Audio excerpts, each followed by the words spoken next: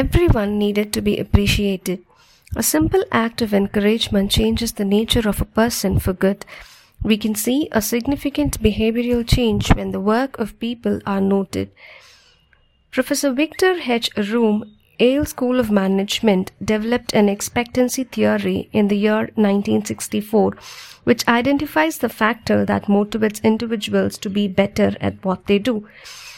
This theory can be used in the workplaces as well. For instance, when there are large projects done with big teams, timely reward goes a long way. We can set project milestones to be achieved and motivate the team to work hard. When it is achieved, we can reward them, making them know that hard work will be noticed and rewarded duly.